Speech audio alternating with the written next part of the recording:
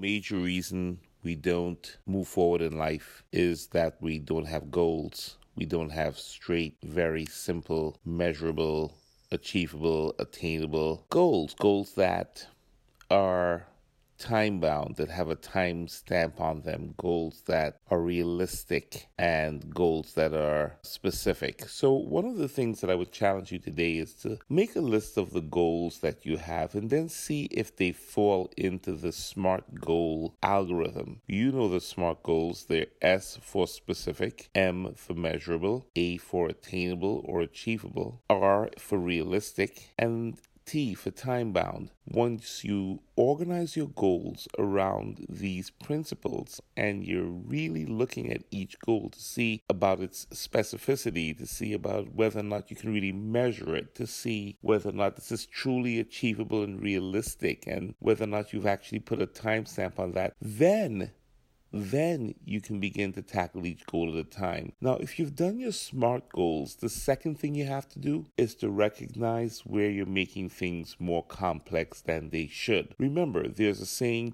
that tells us that complexity is the enemy of execution. I'll repeat that. Complexity is the enemy of execution. A few simple basic steps practiced every day consistently will march you forward incrementally to your goal. And that's the key, is to practice a few steps every day and do them consistently. You don't have to get it all done at once. This is Dr. Sweet, making sure that you are thinking through your SMART goals and that you're simplifying things today. Talk to you soon.